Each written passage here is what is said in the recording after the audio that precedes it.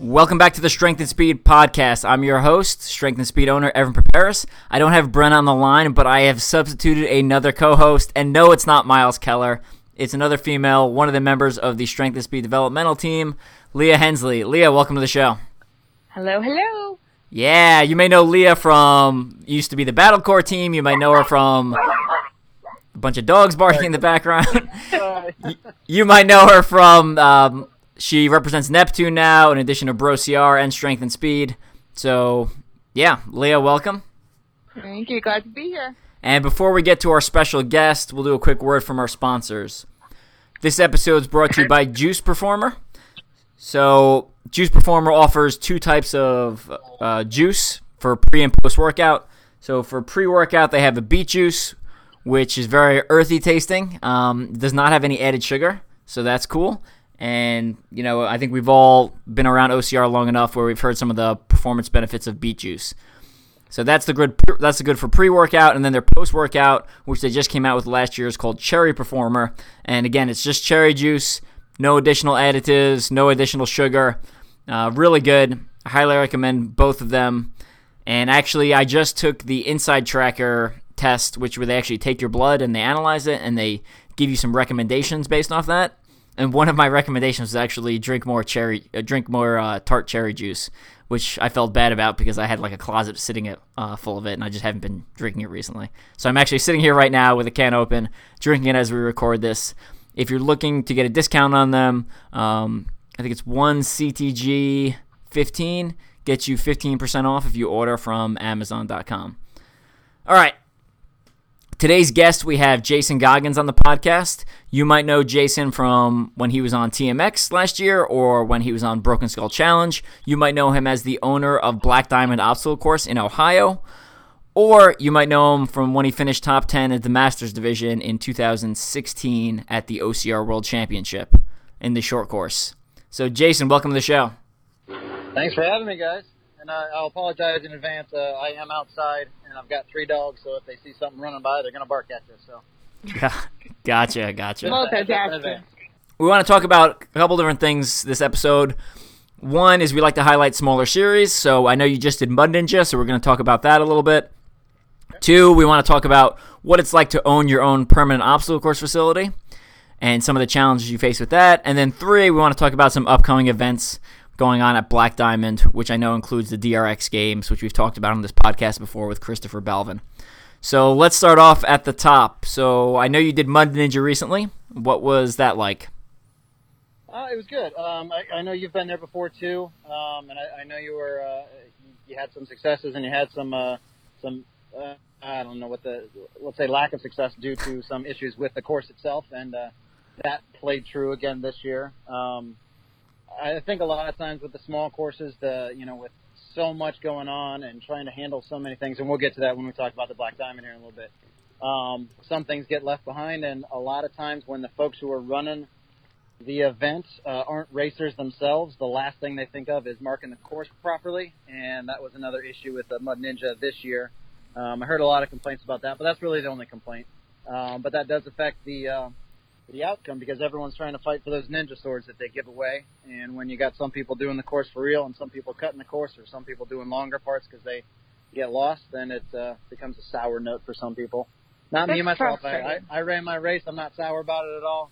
I didn't get a sword this year, but it is what it is. So, but all in all, it's a great race. It is part of our Ohio OCR Grand Slam here. That was the 4th out of 5. The 5th race was just this past weekend, so all 5 are now done for the season. The Black Diamond Obstacle Course Memorial Day's Mayhem race is the first one in that series. We also have Indian Mud Run, which is nationally known now because Hubie's got his floating walls up in NORAM and in Canada and all the championship races. Mud Ninja's another one. What's the other one? Shoot. Oh, they're going to kill me. The Anthony's up in Toledo. Black Swamp Dash. Black Yeah, Swamp. thank you. And then Nightmare Challenge was just this past weekend. Those are the 5 of the OCR Grand Slams. So the great thing about, you asked me about Mud Ninja. The race itself was a great race. It's got everything you come to expect. The mud part of their name is pretty true. They have tons of mud pits that smell like your armpits, and you definitely get muddy, but it's a pretty challenging course, and they keep bringing in new obstacles every year. But the great thing about that event is that it is part of that Grand Slam, and all 5 of our races try and work together to help promote each other and try and kind of make a cohesive unit. We've even had discussions about trying to do a point series next year where we tally the points across all the races and give out extra awards for that.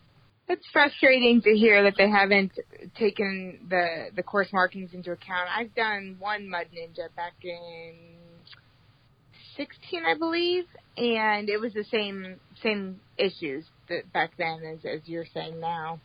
Yeah, that's been I hate to I like the guys and they're part of our group, and I don't want to downplay their event. And it's not just them; there's been other issues with other races as well.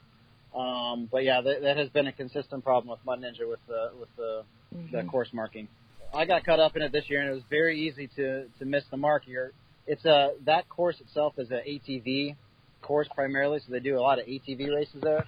So they'll have us on an ATV track, and then they'll cut us to the left or to the right or something. But that trail obviously goes straight ahead too, and all they have are 2 little blue signs instead of just a simple caution tape that goes across to easily mark it. But I think it comes down to the fact that they aren't racers themselves, so they don't. They're going down their ATVs. They see the easy turn. Hey, we put a marker here. Everybody should see that. But, when you're running and you're trying to watch your footing so you don't trip on one of the rocks or the ruts, it's really easy to miss a simple marking. So if you've got that tape up, I know that's one thing in my course that I try and strive myself on, that nobody's going to get lost. So I've got course markings on both sides. There is not a single spot, unless you go over that course marking, that you're going to get lost. Yeah, I was there in 2016 also, and similar experience where I was in the lead pack of 10 dudes, and we actually ended up, I guess we took a wrong turn someplace because we ended up merging back into the main field. So we went from 1 through 10 into place, 20 through 30, and we're basically fighting our way back up to the front, and we're trying to politely move past people, and they're getting upset because we're excuse me, coming through, and they're hey, we're trying to run our race too, and it's I know we're the top 10. And, I'd say the top probably 5 guys made it back up to the front, so the overall winners of the race still were the correct overall winners. But if you were in 6th through 10th, which is where I was in, you ended up not in the correct place. Yeah, that kind of happened again this year too. Same basic idea. It was more like the top 20 this time, because I was even a part of that first group, and luckily I was in the tail end of that 20, so I was able to turn around and not have too much damage, but it happened again. It happened in a couple places apparently. Yeah, and I think you said, it's easy. If you're walking the course or maybe riding it, it's easy to be all right, well, this is an obvious turn. But when you're running and your heart rate's through the roof, and like you said, you're watching your footing, a lot of times, people are how did anyone get lost on this? It's it's when you're moving that fast and your heart rate's that high, you get tunnel vision a lot of the times. Yep, absolutely. So, what's it like, Jason, when you're running? Because you have a unique perspective being a course owner and an athlete at the same time. There's not very many actual owners and designers that are competitive athletes as well. So, where do you find yourself when you're running? Do you see does your brain flick off into oh, now see, if this was my course, I would have done this differently and that differently, or is it just focus as you're running and forget everything else? It depends on the time, but I do know specifically because the Mud Ninja is the last race that it is, so it's fresh in my mind. But the first place where everybody got lost, as soon as I saw it, I'm wow, that really should have been marked like this or like that. My goal on my race is to be the races that I direct, to make it as easy as possible for everybody to understand where they are and where they're going, because the last thing you want is somebody to come and complain that they got lost out there. Mm-hmm. So I overdo it, and I err on the side of caution, and when I see other races not doing the same, I get a little disappointed, but at the same time, it's you got to take a little bit of responsibility on yourself as a racer as well to pay attention. They told us at the beginning to look for the blue signs. We missed the blue signs. They were there. So it's not like they weren't there. It's just that we didn't see them. So could they have been better marked? Absolutely. But they were there, and they told us to look for them, and we just missed them. So it's kind of, it's a little bit of both, I guess. But, yes, my brain does click into race director mode sometimes. But a lot of times, as Evan said, I've got that tunnel vision where my heart rate's, sky high, and I'm just trying to focus on not falling and breaking an ankle and try and keep going as fast as I can. Right. So before we get talking into Black Diamond, a couple more comments I want to hear from you about Mud Ninja. So I know you didn't earn a sword this year, but I believe you've earned one in the past. Tell us about the finisher prizes, both medals and age group awards. Yeah, I've got two swords, and I run it 4 years. I've got two swords. They're highly coveted. They're great showpieces to put on your medal wall. I've got all my medals and awards hanging in my office wall, so every time I get to add to that, it's nice.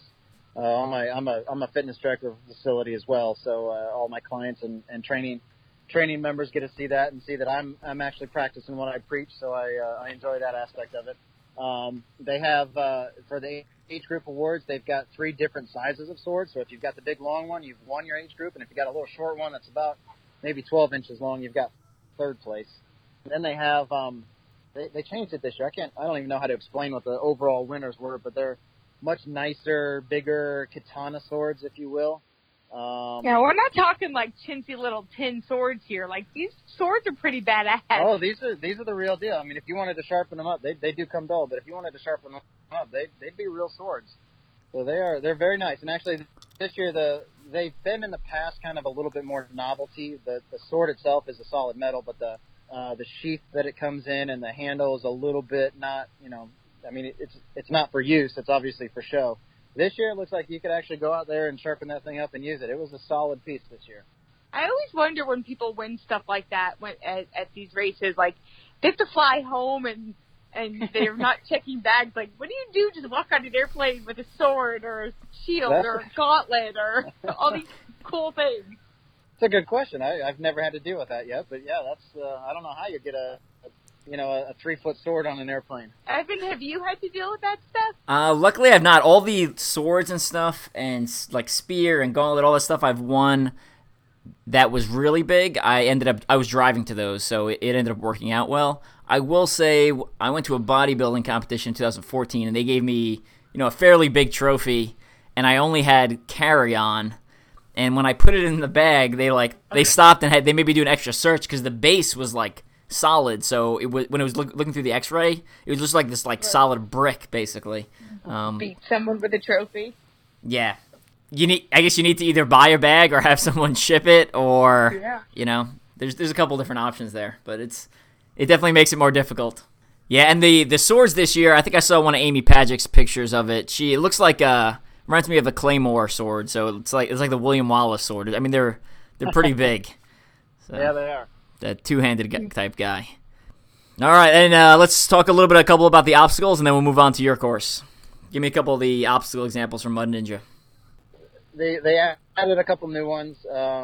There's one that's it's a metal truss, and it reminds me of a rope hang, but it's a PVC pipe that hangs from the top with just 2 ropes.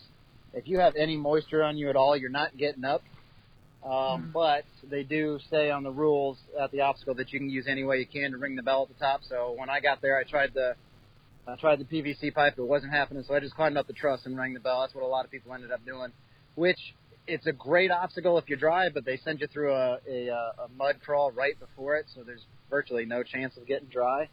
So I'm not sure how you're getting up that if you're not using the truss, but it was still an innovative obstacle. I think they could add one more rope at the top to make it doable. And then they've got my favorite one that they have is, I don't even know what they call it, but it's got like a little trampoline that you use in gymnastics. When you're going not a pommel horse. What's the one where you run down the lane and jump off the vault? The vault, yes. So they have one of those trampolines there. You bounce on that over a mud pit and try and grab onto a hanging cargo net and then pull yourself up. I remember that one. That was a fun one. Yeah, that one's pretty fun. That's there's a lot of good wipeouts on that one too. So it's not only fun to do but fun to watch as well. Yeah, especially at the end of the day. I remember going back after the race and playing around on it and like eating it pretty hard. Like, you go to jump on the thing and you just like slip off and miss and just slide right into the water. You're like, it's embarrassing. Yeah. Some of the springboards work better than others too. My first, when I was racing, I went through it twice this year. When I went through the first time, my springboard didn't bounce at all, so I did one of those, jump up, and I went about 2 inches and fell straight in the water. That was fun. But the second time around, it worked. That's one of the things I really like about doing the short, like the smaller local races, because without, they don't have as many people coming, and they can do some of these more innovative, just fun, put together obstacles that you won't see at some of the bigger production, companies. Absolutely. Yeah, they don't have to be ready to, tear down and build back up and easily assembled that way. So the diversity of the obstacles is definitely up there. For sure. Cool. Now let's move on to your facility. So it was about 2 years ago you opened Black Diamond Obstacle Course. So I guess take us through the process of how that started. Where did you get the idea and some of the challenges you faced, like essentially starting a brand new course? Well, this has probably been in the works for 5 years now. As I said earlier, I'm a fitness director at a facility. I've been into OCR for, taking it seriously for about 5 years, but I've been racing for about 7. And I started doing a training course called, OCR Boot Camp or whatever I wanted to call it. I don't remember what it was earlier on in the days. And we were training specifically. We had a 6-week course training for a Spartan race because Spartan was coming to Ohio. So, we had a couple tires and a rope climb and not much else. And we were just basically doing boot camps outside. And I saw this, overgrown tree area in the back of our facility. And I'm like, I wonder if I could build some trail back there. So I started really short. I did like not even a 1/10 of a mile, probably a 1/5 of a mile or a 5/100 of a mile. What is it? What's half less than a 1/10? It was small. Let's put it that way. So I built that out so we could get used to some trail running. And then as I was building, I'm like, why don't I build a 1/4 mile? Why don't I build a 1/2 mile? So really for 2 years, I just kept adding on to the trail. I hadn't built any obstacles yet. I was just building trail. And I eventually got it up.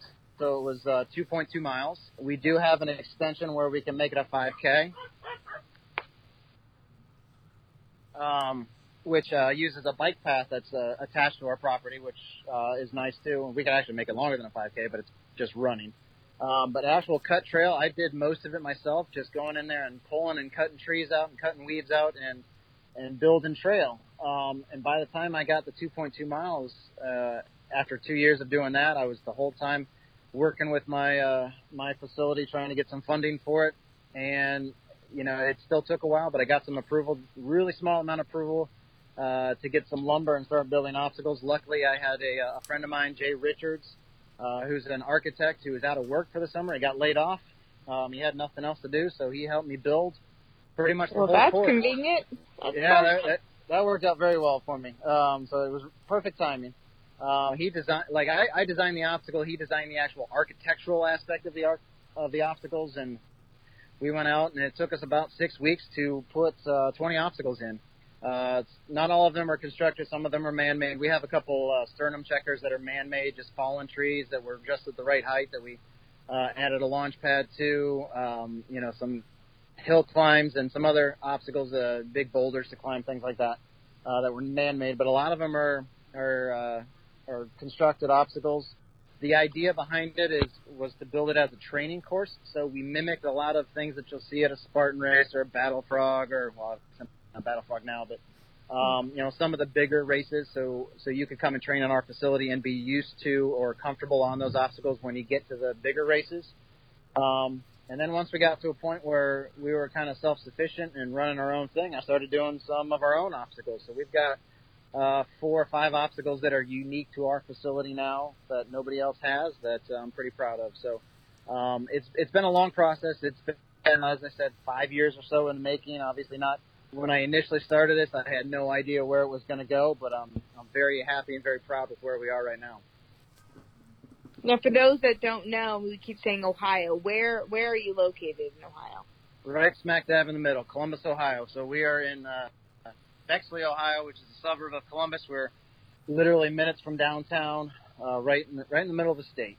You gotcha. And then take us through, though, you said you have like 4 or 5 unique obstacles. What are those obstacles? Yeah, so right now we've got a grand total on the 2.2 miles. We have 36 obstacles out there. Wow, so that's my kind of course. That's my kind of course too. That's my bread and butter. It's a short course. The more obstacles, the better. The longer the course gets, the worse I do. So I built this kind of, to be a little selfish around my skill set. But so some of the ones that we've recently had, we have one called the Diamond Cutter. If you think of American Ninja Warrior and their cliffhanger obstacle where they're hanging from just a 2x4 on a wall, it's usually in Vegas on like stage 2 or 3. I can't remember which one. So picture that on one side. Then there's a V monkey bar in the middle back to a cliffhanger. That's our Diamond Cutter obstacle. We've got it seems fairly simple, but we have an Irish table that we have, but it is thicker both height-wise and width-wise than any other one that I've seen, and it's probably, to be honest with you, the toughest obstacle we have. Leah would love that one. It's not made for you, Leah, unfortunately. It is 6 feet 6 inches off the ground. And, even better. If you can't get up to the top of it, usually on an Irish table, it's only about 8 inches across. Ours is 24 inches across. So if you've never met Leah, how tall are you? 4'10". Yeah. Right. So it's not built for you, unfortunately. But No. Now, speaking of this, what is your philosophy on your race? Do you guys do penalties, or is it mandatory completion? So we've done it a couple of ways. We're trying to experiment on which way is the best. Most recently, this last race, this past Memorial Day, we had some elite heats, and they had a band, so it bands over burpees type thing. They have to complete the obstacle to be in the running for awards. So if they did not complete it, they got their band cut. I'm surprised because I try and make my course accessible to everybody, but we had a large number of bands that were cut. And then for the open heats, I just want them to go out there and experience it. They're getting time still, but there's no awards for them. So if they don't want to do an obstacle, they don't feel comfortable on it, or they give it a couple tries and they can't do it, then you know what, move on to the next one. There's no burpees there either. So that's my philosophy. I'm not a big fan of the burpee penalty. But going back to some of the other obstacles we have, we've added new this year, one called an undercarriage, which is just 4 feet off the ground. Think of a low rig that you got to traverse underneath it, but it's all made of wood. It's like a ladder that you're traversing underneath. It seems very simple in design, but when you actually get underneath there at the point that it is in the course, it's much more difficult than it would seem. There's a lot of grip strength and a lot of grip endurance and muscle endurance that's needed for that one. That was one of our racers on Memorial Day. That was one of their favorites. Yeah, that's a cool one because when you're moving, that's not a normal position people practice where you're like low and horizontal to the ground. Yeah, I know that that low rig that OCR World Championships had 2 years ago, and that Green Berets Challenge has. It's just like awkward sometimes. You're just not used to being in that I'm tucked into a ball or I'm stretched out, parallel to the ground trying to move across. It's just not something we get to practice very often. Yeah, you can't get your body involved in the swinging at all, and you got to keep that core tight and keep your legs off the ground. So for that purpose, if you touch the ground at all, it's a fail. So you got to start it over. Mm-hmm. See, I like those kinds of obstacles because again, my height helps me on those for once. Well, that one, I think on this one might hurt you too because there is a reach involved. Each of the bars are about 2 feet apart. Oh, even better. Yeah, so if you've got your feet on one and you're reaching across to the other, you're about 4 feet stretched. Wow. Which gets you about to your limit there. Yeah, pretty much. Then we just added another one too. I just finished it about 2 weeks ago. It's called Ring of Fire. So what this is, it's an 8-foot wall. Okay. And at the top of the 8-foot wall, there's a 45-degree slant that sticks out another 4 inches, and it comes back towards you. And then there's rings hanging from the top of that. So the idea is you run up that 8-foot wall and leave the wall and try and grab onto the rings, and then pull yourself up and over the obstacle. So again, not one built for short people. No. But I know I'm cutting you out of this one altogether, the ones I'm talking about here. But it sounds cool. I mean, it definitely sounds like you've got a wide variety of obstacles as opposed to just your typical, hop over this wall and carry this over here and, go under that wall. And, it sounds like there's a lot more involved, especially for a short course. It sounds exciting. We do have a lot of the carries and a lot of the normal obstacles that you're going to see. with 36 obstacles, there's only so many different ways we can do things. But oh, for sure. We do, right now my goal is obstacle innovation. So anything new that I'm going to add is going to be something that hopefully isn't seen anywhere else.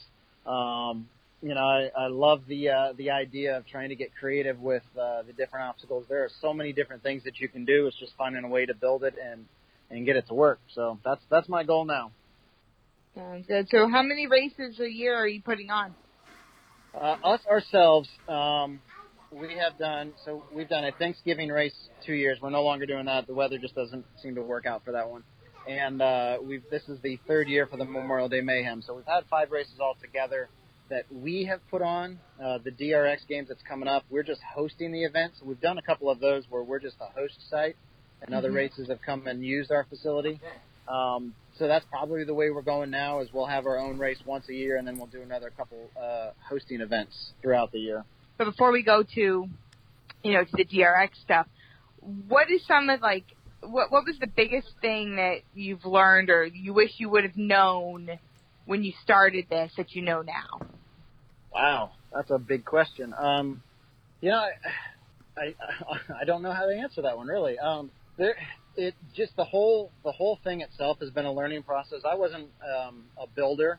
I could kind of muddle through and get some things put together, but having Jay out there with me, that first build that we did, I learned a ton on how to construct things like this and the proper fasteners and the load bearing options and how deep in the ground we got to go. So luckily now that I'm building all the obstacles on my own, I'm able to do that fairly well, I feel.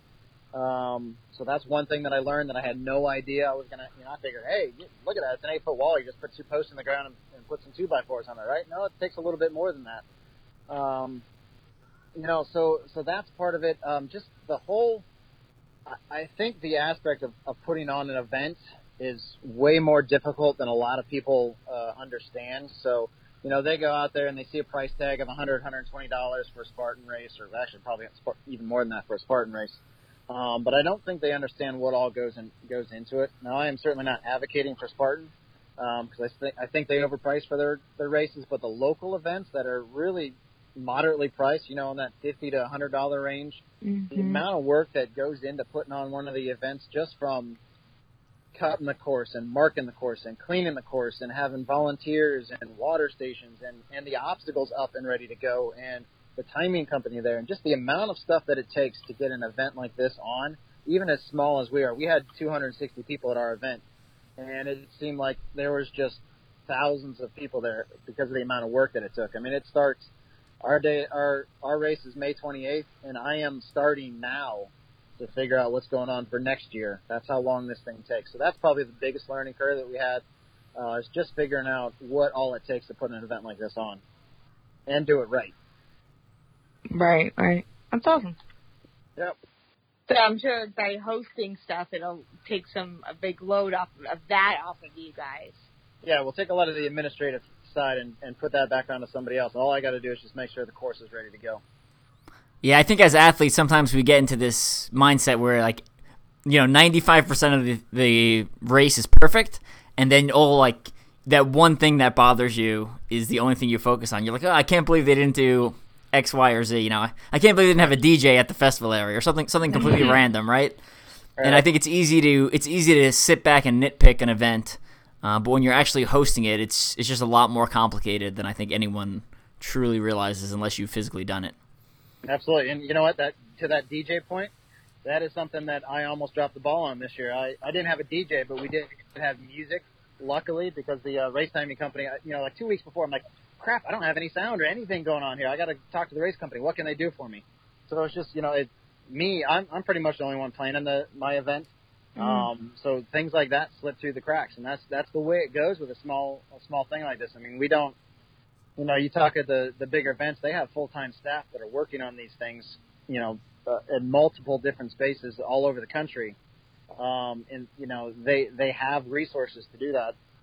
Our small races, it is pretty much the race director and maybe 1 or 2 other volunteers that are putting this thing on. And there are a lot of things a lot of moving parts and a lot of things that need to happen to make sure that it goes off smoothly. And when they do, and when things work well, and even when they don't work well, if you look at that 95% 95% that worked well and 5% that didn't. Really think about that 95% that worked well, and how much work was put in just to get that done. And then it's also going to be different per athlete. Like, I just read a review from someone who's complaining about a race, and everything they cited as a complaint, I wouldn't have even noticed. It was stuff like about the festival area and volunteers not being at water stations, and I was like you could have the festival could be completely empty for me, and I wouldn't even care, right? Like, me too. As long as the course is marked well and the obstacles are good, and there's a rank order or timing system in place, and there's some sort of like recognition for the top three or the age group, whatever. Like, that's really all I care about, because I have my own fun on the course. I don't need the festival area, but some people, it's all about like that post race beer, right? So if there's no post race beer, they get upset. So yeah, I know. For my race, we had medals this year for the first time. This was the third time we've done it, because for me, I don't go to races to get the medal. They're nice and all, and I'll hang them up because it's something to show. But if I didn't walk away with a medal, it wouldn't hurt my feelings one bit. Obviously, if I finish top 3 somewhere, I want to bring something home. But if it's just a participation medal, it's not one of those things that's on the top of my head. So I didn't have them the first 2 years, and that hurt our attendance. And I heard from a lot of people that, hey, if you had a medal, I would come. It doesn't suit my style, but okay. So I listened, and we did that this year, and we got more people because of it. So. Oh, I believe it. I used to be a self-proclaimed medal whore and run around chasing medals and the bling and all that. As you are in the sport more and your priorities change and, all that shifts. But for your weekend warriors and the people you're trying to build your numbers, because, that's the bread and butter of the races. It's not the elite racers that keep a race running, So yep. I can see where that is, will entice more people. Absolutely. So when I transitioned in from road running into OCR, I was shocked that they gave out medals for stuff like, Warrior Dash. It was just very bizarre to me. It was like, why would I get a medal for something that's shorter than all of my workouts? See, and then I switch over to road racing, and I do a run, and I get to the end, and I get nothing. I'm like, really? Like, where's my medal? Because I did OCR before I started doing anything else. Yeah. I know CTG didn't do medals until I think it was 2015. Like, the first, 2012 and 13, and it might have been 14 too. Like, they had it was like a magnet. It was like, I conquered the gauntlet. And it was just like, here's your magnet. Thanks for coming. And then again, same thing. Like a magnet to put on your fridge? Yeah, exactly. All right. That's better than nothing, right? It's something. But now, obviously, they have medals now, and the ones they have this year are super nice, if you haven't seen them. Good. Yeah, so last year's medals was kind of small. There's like a lion head, and they actually, so I got to see some of the behind the scenes. They ordered them, and they were supposed to send like a proof, and they basically just fulfilled the order completely before they officially approved the size. So they were much smaller than the company wanted, but they already had a couple thousand produced. So it was like, all right, I guess we're going with this for this year. So this past year they made sure the medals were a lot nicer and bigger, like the appropriate size that they wanted. So if you want some of the backstory behind that. I still need to get out and do one of those races. I'm not a big traveler with the families, so they're just too far away. Do you have any idea, Evan, if they're ever coming out to a little further east? Not looking like, at least for the next year or so. Yeah. With both main prize families having a newborn baby, they're just trying to stay a little more local, and then it's just, as you try to expand, your cost starts increasing exponentially because you got to lug all that equipment out there, and then on top of that, your core group of racers are not present there, so you have to attract new racers to come in, which means you have to spend a lot more in marketing. And if you're spending more in marketing, then you may, your bottom line, your profit's going to be lower. So, right. I got all that. I was just asking for curiosity's sake. Yeah, no, I'm not. I don't have complete behind the scenes access, but I know for this year they're focusing on their, where they've already built their brand strong, and we'll see. Basically, I think they'll see how this year goes and how next year goes, and then we'll, kind of take it from there. Cool. Let's move into talking about DRX Games. Now, I know you're hosting that. So how did that come about, and what's that going to be like? Well, TK and I have been in TK. I don't even know how to say his last name. Well, let's just call him TK. Yeah. He's the guy who runs is the race director for all the Dirt Runner races and for the DRX games. This will be his 7th DRX games, I believe, and he's been hosting them at the Dirt Runner course in Chicago. And from what I understand, they're closing down, and he doesn't have that relationship anymore, so he's looking to take his show on the road. I know he's bringing his Dirt Runner event to another course here in Ohio in December, and we will be the first road show for the DRX games. So he's looking. His core belief and what he has told me is that he wants to support the local race companies, the small race companies like mine, and help get their name out there by bringing his race to their events, or to their courses. So that's we've been talking for a number of months now about doing this, and I'm pretty excited about it. Our registration is pretty low right now, so hopefully this will get some buzz out there. But as you know, speaking to your CTG and expanding there, it's a lot of it because his home crowd is from Chicago, so this is building a whole new, the marketing aspect of it, and trying to introduce this type of event to folks in this area is a new thing. So I think once this first event happens and people see what it really is and see how much fun it can be, and they're still running an OCR, they're just doing 6 things in front of that. So for those who are not familiar with DRX games, explain the format a little bit. So it is a septathlon event, and each event is scored individually. So you could get dead last in the first event, and if you do really well in the next 6 or the next 5 even, you could still win the thing. So it's a total points thing. You get a certain number of points for winning first, second, third, fourth, and so on. And at the end of all 7 events, if you have the most points, you win the DRX games. So the last event is a short course run on the Black Diamond. The first 6 events are basically, a minute or less.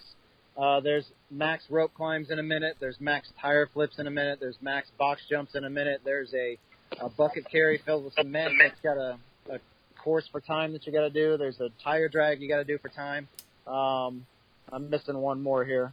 I always forget what the last one is, but anyway, they're those types of events. So it's 6 1-minute all-out events where you're trying to go as fast or as hard as you can.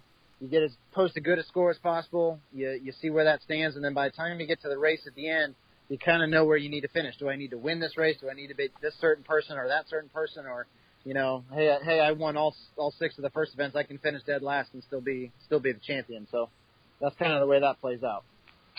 One way to describe it, I personally have competed in the DRX games 3 times. Awesome. No, 2 times. And it's definitely a unique approach to OCR. I enjoyed it both times that I competed. I would compare it for those who are familiar with TMS, that Tough Mudder does. It's a combination of the carries, the all-out max effort, exercises combined with then the OCR component of a short course race. Yeah, that's kind of how TK sold it to me too. Since I had been on TMX, he's like, "Hey, it's just like that." We tried to say it was like Broken Skull, but I don't think there's any wrestling involved. No, I wouldn't compare it to Broken Skull, but I would compare it to TMX, though it's not,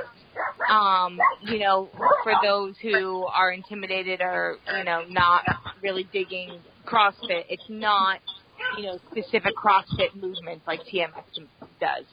Right. They're more obstacle-based, things you'll see on an obstacle course race, potentially just broken into individual events. Correct. Yeah, for me, it reminds me of, if you've ever watched Strongman, it reminds me of that kind of format where you do an event and then you rest for a while, and then you do an event and then they rank you, and that's kind of determines your overall score. But obviously a lot lighter weights because it's even talking about what's going on now. The CrossFit Games just finished over the weekend. It's kind of similar to that too, where they do 3 or 4 events in a day. Obviously, they aren't as long as those events, and they aren't as combined where you're doing a couple different movements, but similar to that too, where you're working real hard and then resting, working real hard and resting. Mm-hmm. Cool. So you got DRX games coming up, and that's August 25th, I believe. Is that correct? 26th. So Sunday. Yep.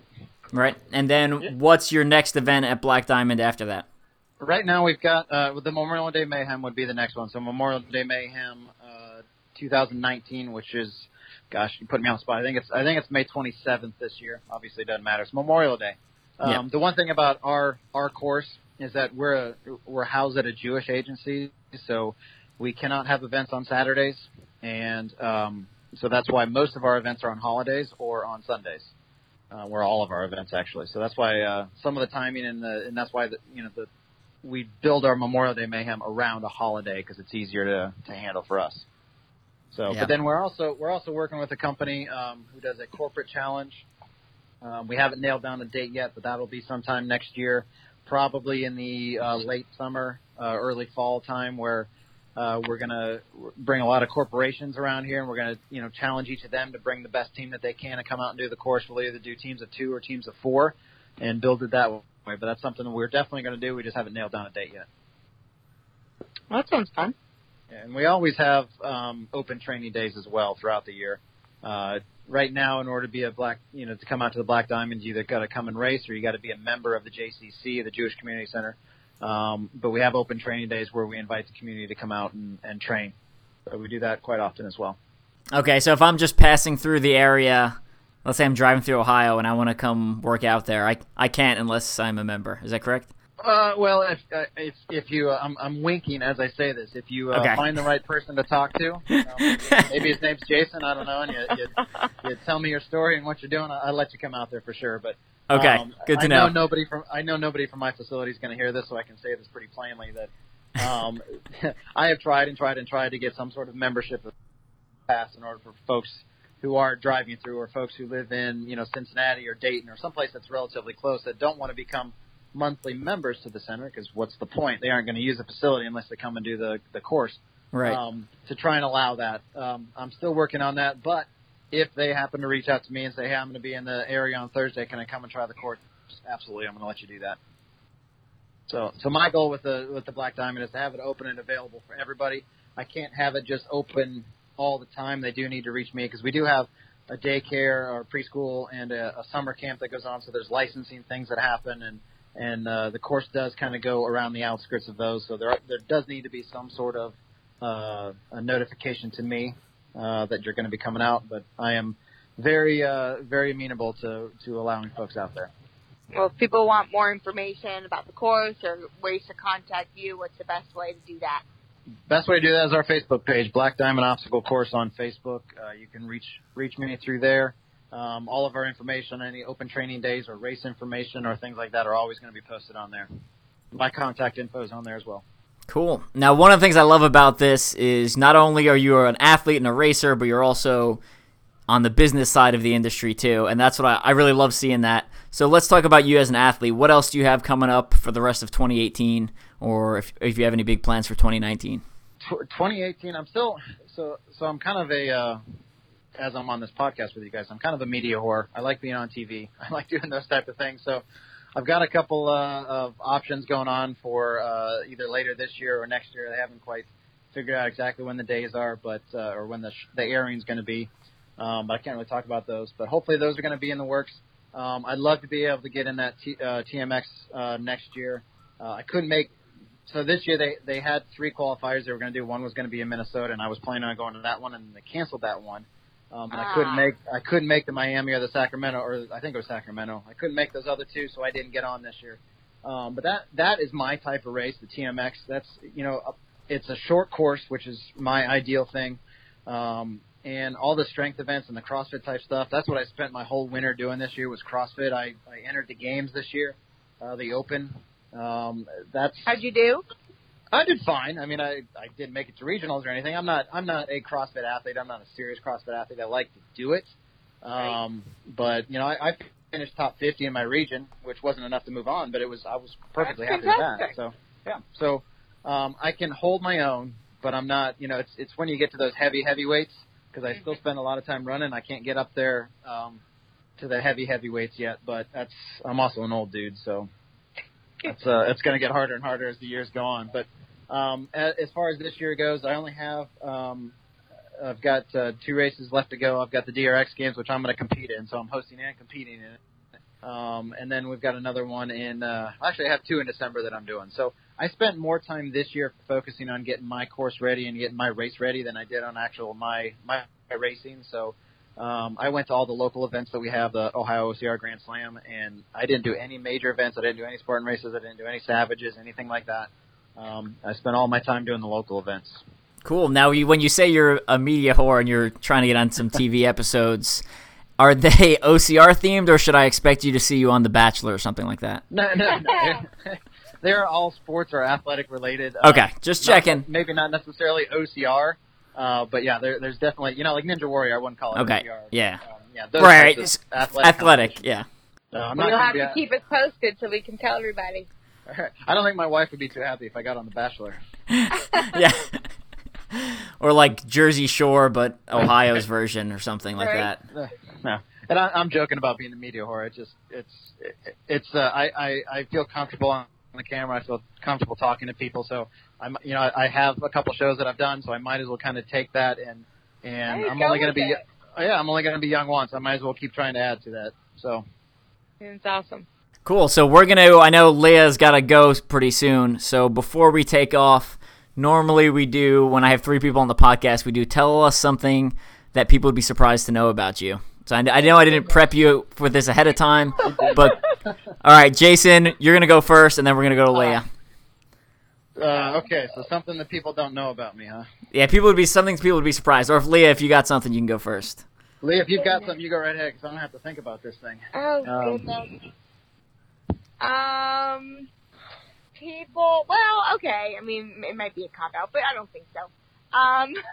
People who have recently met me may not know that I used to be pretty overweight and totally out of the fitness game. I'm not one of those people that, grew up running and, high school track and all that good stuff. I was like many new moms and found myself pretty overweight and inactive, so got myself in shape, lost about 60 pounds, and now I find myself in the OCR world. That's fantastic. I met you when I guess you'd been in OCR for a couple of years already, or at least you'd lost a dramatic amount of weight, because I remember seeing a picture of you online. It was like you did like a throwback post or something, and I was like, what? I was like, that is not the same person. I could not believe it. Yeah. It's pretty cool. We recently relocated. We live down in Atlanta now, so nobody who knows me down here knows the old me. Yeah. So when I mention stuff like that, nobody believes it, but that's what I'm proud of. And even from like a year ago, visibly you look a lot fitter than you did a year ago. I'll say that. Focus training. Yeah. So Leah, did OCR make that change for you, or did you make that change and then find OCR? A little bit of both. I made the main change first. When I first started, my heaviest, I was 4'10" and 175 pounds. So I was pretty big. So I lost the bulk of it first, and then got into OCR, and then I've been involved in the sport since 2012, late 2011. So as the years have gone by with racing and focus training and, lifting and running, then, the transformation's continued. Well, that's great. All right, Jason, you're up. You're up. All right. So, I don't know. I don't try and give off this persona, but a lot of people tell me all the time that I'm intimidating. It's probably because I don't smile a lot. It's not because I don't try to. It's just my natural face is not a smiling face. I've got that natural, I'm a hard-ass face, I guess. So the male version of resting bitch face. Yeah, there you go. That's actually, I agree with that. Yeah, I'll agree with that. Mm-hmm. Okay. So if you get to know me, I'm actually, I try and be funny all the time. I'm very sarcastic. But the one thing that most people won't know about me is that I cry at movies all the time. So like the sappy, my kids watched Frozen, and I cried the first 3 times I saw it. And, those types of things. Yeah, I know.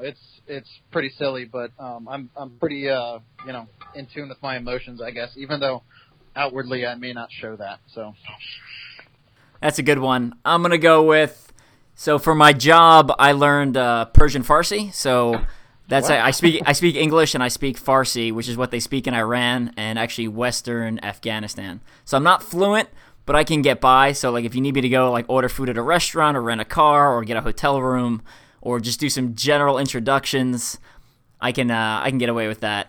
But yeah, and so it was also obviously for Farsi the script is in Arabic, so I can read. I can read. I'm using air quotes here. Farsi.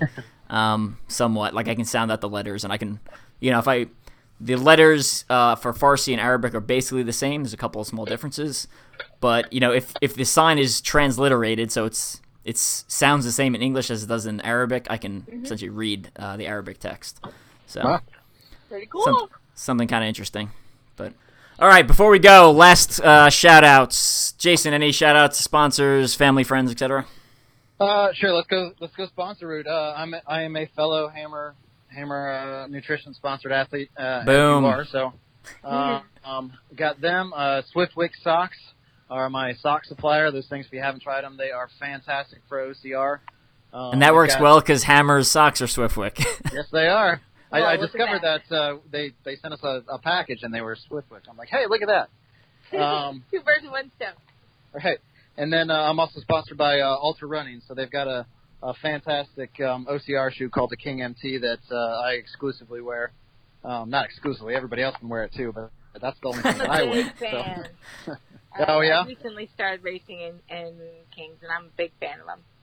Yeah, they're fantastic shoes. So those are my shout outs. And of course my wife and my kids, who will probably never listen to this, but hey, hi guys, I love you. All right, Leah, what do you got? Sponsors, Sport Kilt. Anyone who knows me sees me on the course wearing my kilt. And Pickle Juice Sport is a newer sponsor of mine, and I swear by the stuff. Love it. Especially helpful on mountain courses, and I'm definitely going to have some in my kilt at Norium. And for my Neptune Pro team, most of us are formerly Battlegrounds members, but we are still together as the Neptune team, and we will be at Norium. And this will come out after Norium, so we will just a see heads you up. guys at Norium. Cool. I'm going to give a quick shout out to Sofleet. I'm not sure when I'm going to release this. It will be before the end of August. So if you haven't listened to the Sofleet podcast I was on, head over and listen to that. I talk about them a little more about the business side of OCR and just kind of some general information about the sport. It's kind of interesting talking to people who are on the outside. We have like our own little bubble of OCR where we all kind of know each other and know some of the gossip and stuff like that. It was kind of interesting talking to people about the sport from an outside perspective. So head over and check that out. And then I've got a couple of articles coming out on Sofleet that talk about quitting, specifically for like endurance racing. So I think those articles were really good. I put a lot of effort into them. I've actually had them prepared for a while, and I actually talk about the TV show The Selection in there and use a lot of empirical data from some of the training and races I've done on quitting. And then on top of that, Mud Run Guide, obviously always putting out articles on there, so definitely head over and check that out. I got weekly articles coming out specifically for Endure the Gauntlet, and then some product reviews on some recent items. If you haven't head over to the Strength and Speed store, please do. We now have Boko trucker hats. They are awesome. Yeah. You'll see, if you head over to Instagram, you can see Leah in one of them on the Strength and Speed Instagram page or her Instagram page.